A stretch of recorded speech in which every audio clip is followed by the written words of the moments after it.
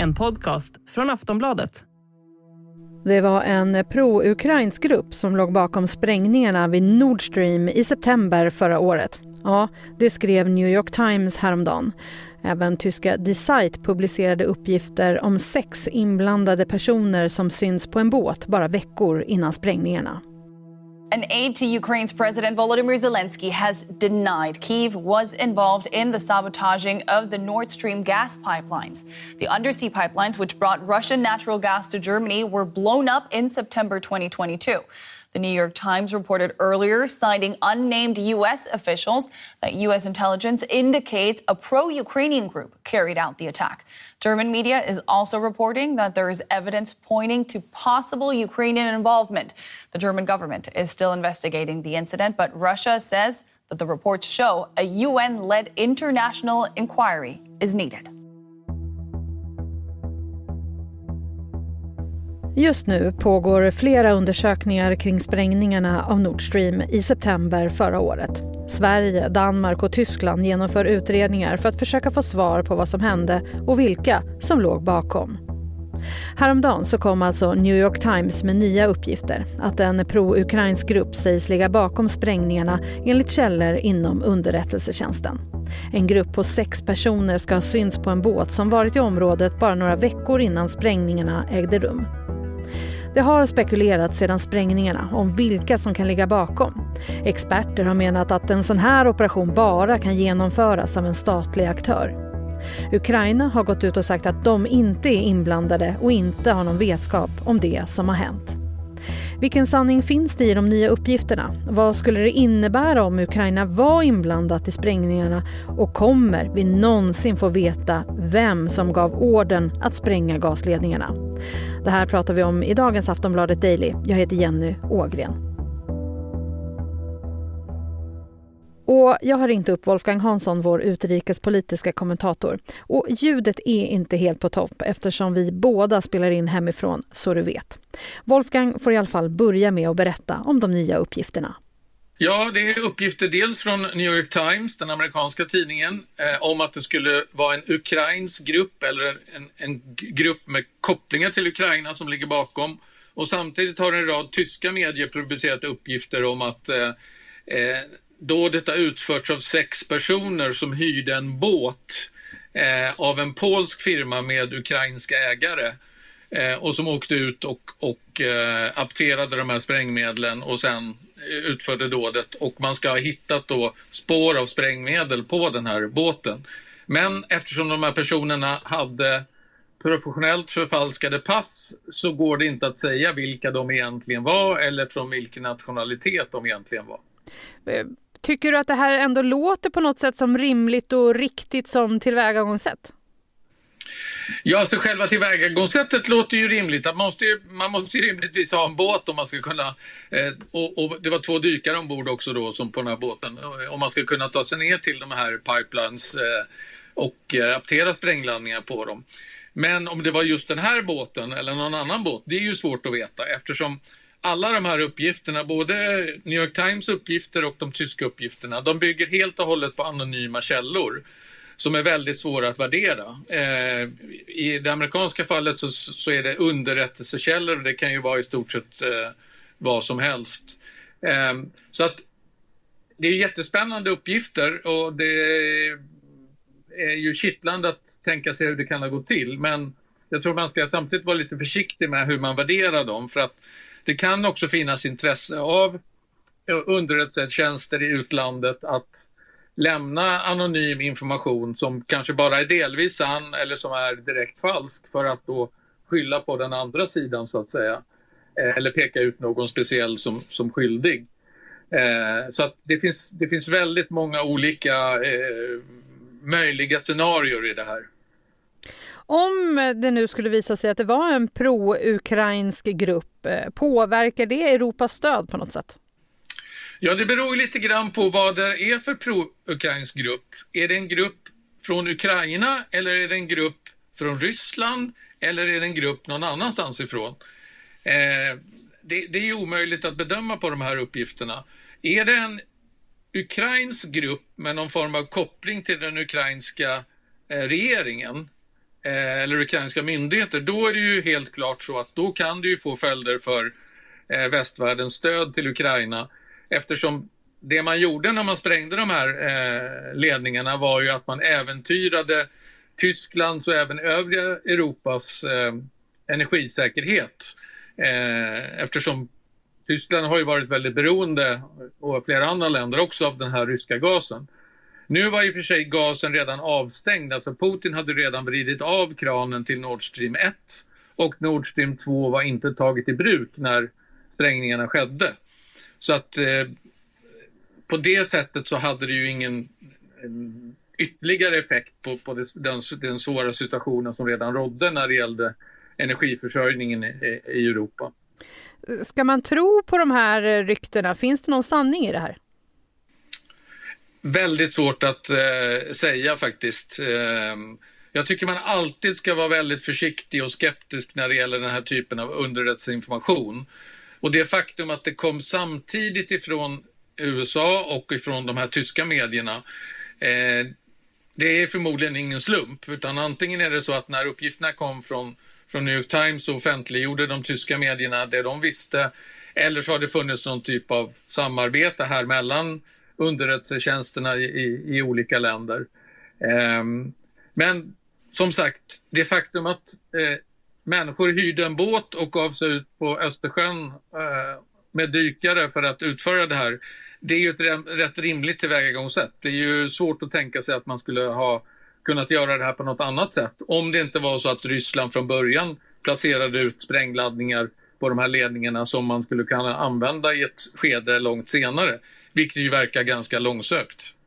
Tidigare har ju så kallade experter ändå sagt att det krävs en statlig aktör för att genomföra den här typen av aktion. Hur skulle du säga att det går ihop med de nya uppgifterna?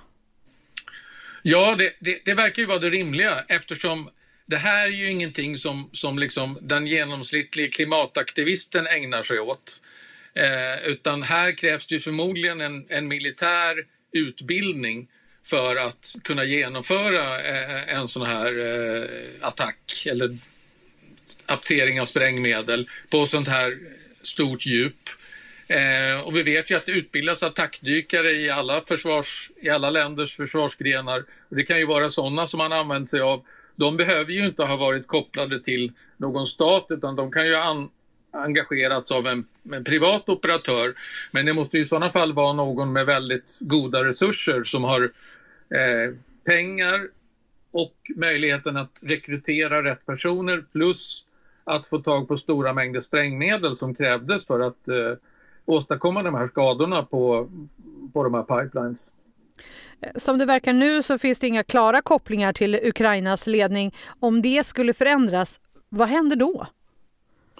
Ja, så ju tydligare kopplingen blir mellan president Zelensky och det utförda dådet, desto större sprängkraft, ursäkta skämtet, men desto större sprängkraft får det ju för Ukraina. För att då kan ju andra länder, både Tyskland och sådana som egentligen vill stödja Ukraina, men även de länder som exempelvis Ungern, som inte är så pigg på att stödja Ukraina, reagera på det här och tycka att ja, men om Ukraina ägnar sig åt den här typen av gangsterpersoner, då kan vi ju inte liksom stötta dem på det här sättet. Och är det här tacken för att vi har hjälpt Ukraina och så vidare och så vidare. Så att det kan ha väldigt negativa följder för Ukraina i så fall. Och det är ju ett argument som talar emot att Ukraina överhuvudtaget skulle våga ägna sig åt något sånt här. Alltså då säger jag Ukraina i form av regeringen eller myndigheterna eller militären. Sen kan det ju finnas människor i Ukraina eller ukrainare utomlands, i Tyskland, i Storbritannien, i Ryssland, som skulle kunna samla ihop en grupp och genomföra någonting sånt här. Kanske då i samarbete med något lands underrättelsetjänst exempelvis.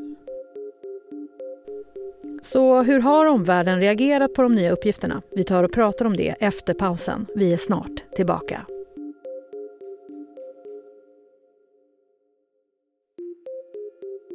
Wolfgang, hur har reaktionerna varit efter de här uppgifterna? NATOs generalsekreterare Jens Stoltenberg, han vill inte riktigt spekulera.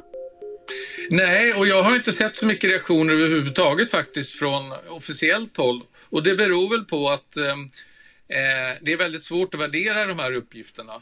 Det är svårt att veta vad som kan vara sant och vad som kan vara falskt och vad som är desinformation. Och därför tror jag att många är försiktiga med att dra förhastade slutsatser från det här materialet. Är det likadant från den ryska sidan? Nej, den ryska sidan, de har ju sagt att det här är ett sätt för väst att försöka blanda bort korten och ta bort uppmärksamheten från att det egentligen är väst som sprängde de här ledningarna och så vidare. Så att ryssarna använder ju det här i sin propaganda så att säga för att på något sätt försöka distansera sig ifrån att de eventuellt skulle vara skyldiga till den här sprängningen av Nord Stream. Hur ser det ut med bevisen egentligen kring allt det här? Alltså, några egentliga bevis finns inte överhuvudtaget som vi har fått se. Alltså det här att det skulle finnas rester av sprängmedel på den här båten, det är ju ingenting vi vet, det är ju bara ett påstående.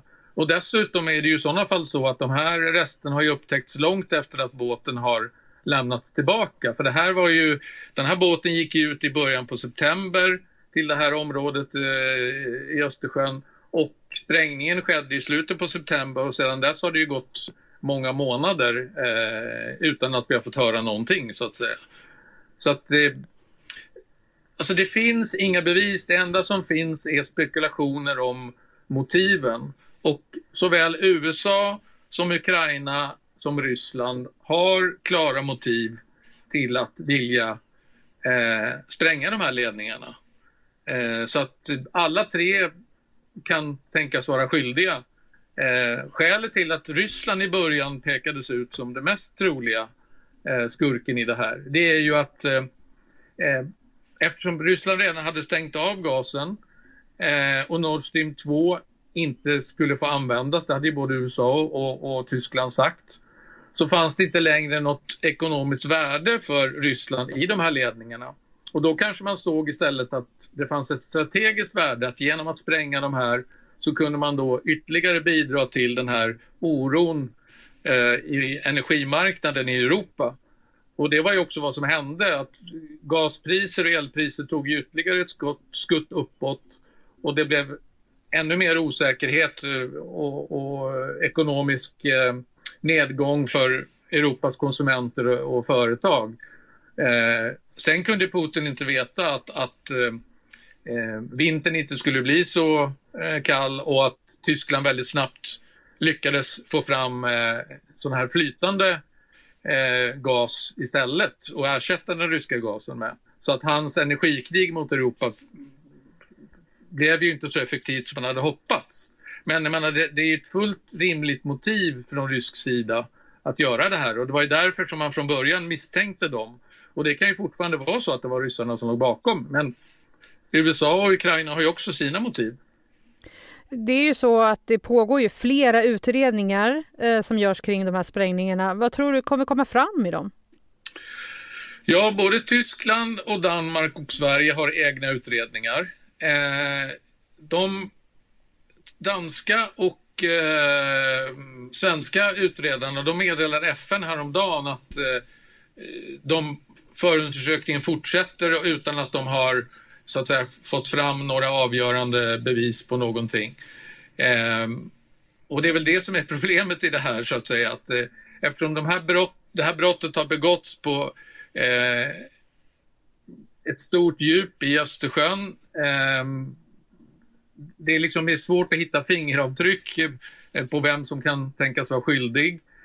Om det nu är så att människor med förfalskade pass har hyrt båtar och gjort det här, då är det också väldigt svårt hur hittar man dem. Så att jag tror ju att det blir väldigt svårt att med någon större grad av säkerhet peka ut vem som är skyldig till det här.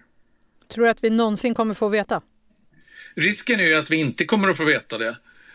Det finns ju lite paralleller till det här. Jag tänker på de här alla morden i Ryssland på kända politiker och journalister. Där är det ju ofta så att man hittar den som höll i mordvapnet, som oftast är en yrkesmördare. Men man får aldrig reda på vem det var som egentligen gav uppdraget. Och det är samma sak lite grann här, att okej, kanske lyckades vi hitta, om de här nu 6 var de som låg bakom, kanske lyckas man hitta dem, men lyckas man då få reda på om det var någon som gav dem uppdraget, vem var det i så fall? För det är ju någon har ju så att säga gjort det här och haft en tanke med varför man vill göra det. Vad tror du händer nu då den närmaste tiden kring allt det här? Ja, det här sätter ju lite press på utredarna, plus att det kanske dyker upp ytterligare uppgiftslämnare och som att det kommer fler uppgifter nu på grund av det här. Det har ju varit tyst väldigt länge om Nord Stream-sprängningen. Det första som hände var att den amerikanska journalisten Seymour Hersh gick ut med sin teori, eller vad man ska kalla det, efter att ha också pratat med anonyma källor, att det skulle ha varit USA och Norge som låg bakom det här och att det inte fanns några bevis för att Ryssland skulle vara inblandat.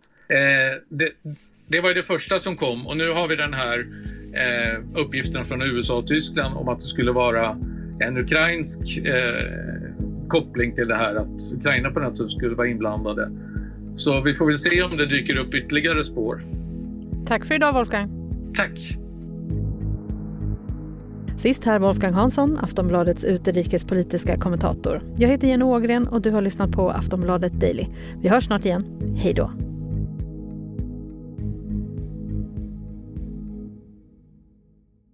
Du har lyssnat på en podcast från Aftonbladet.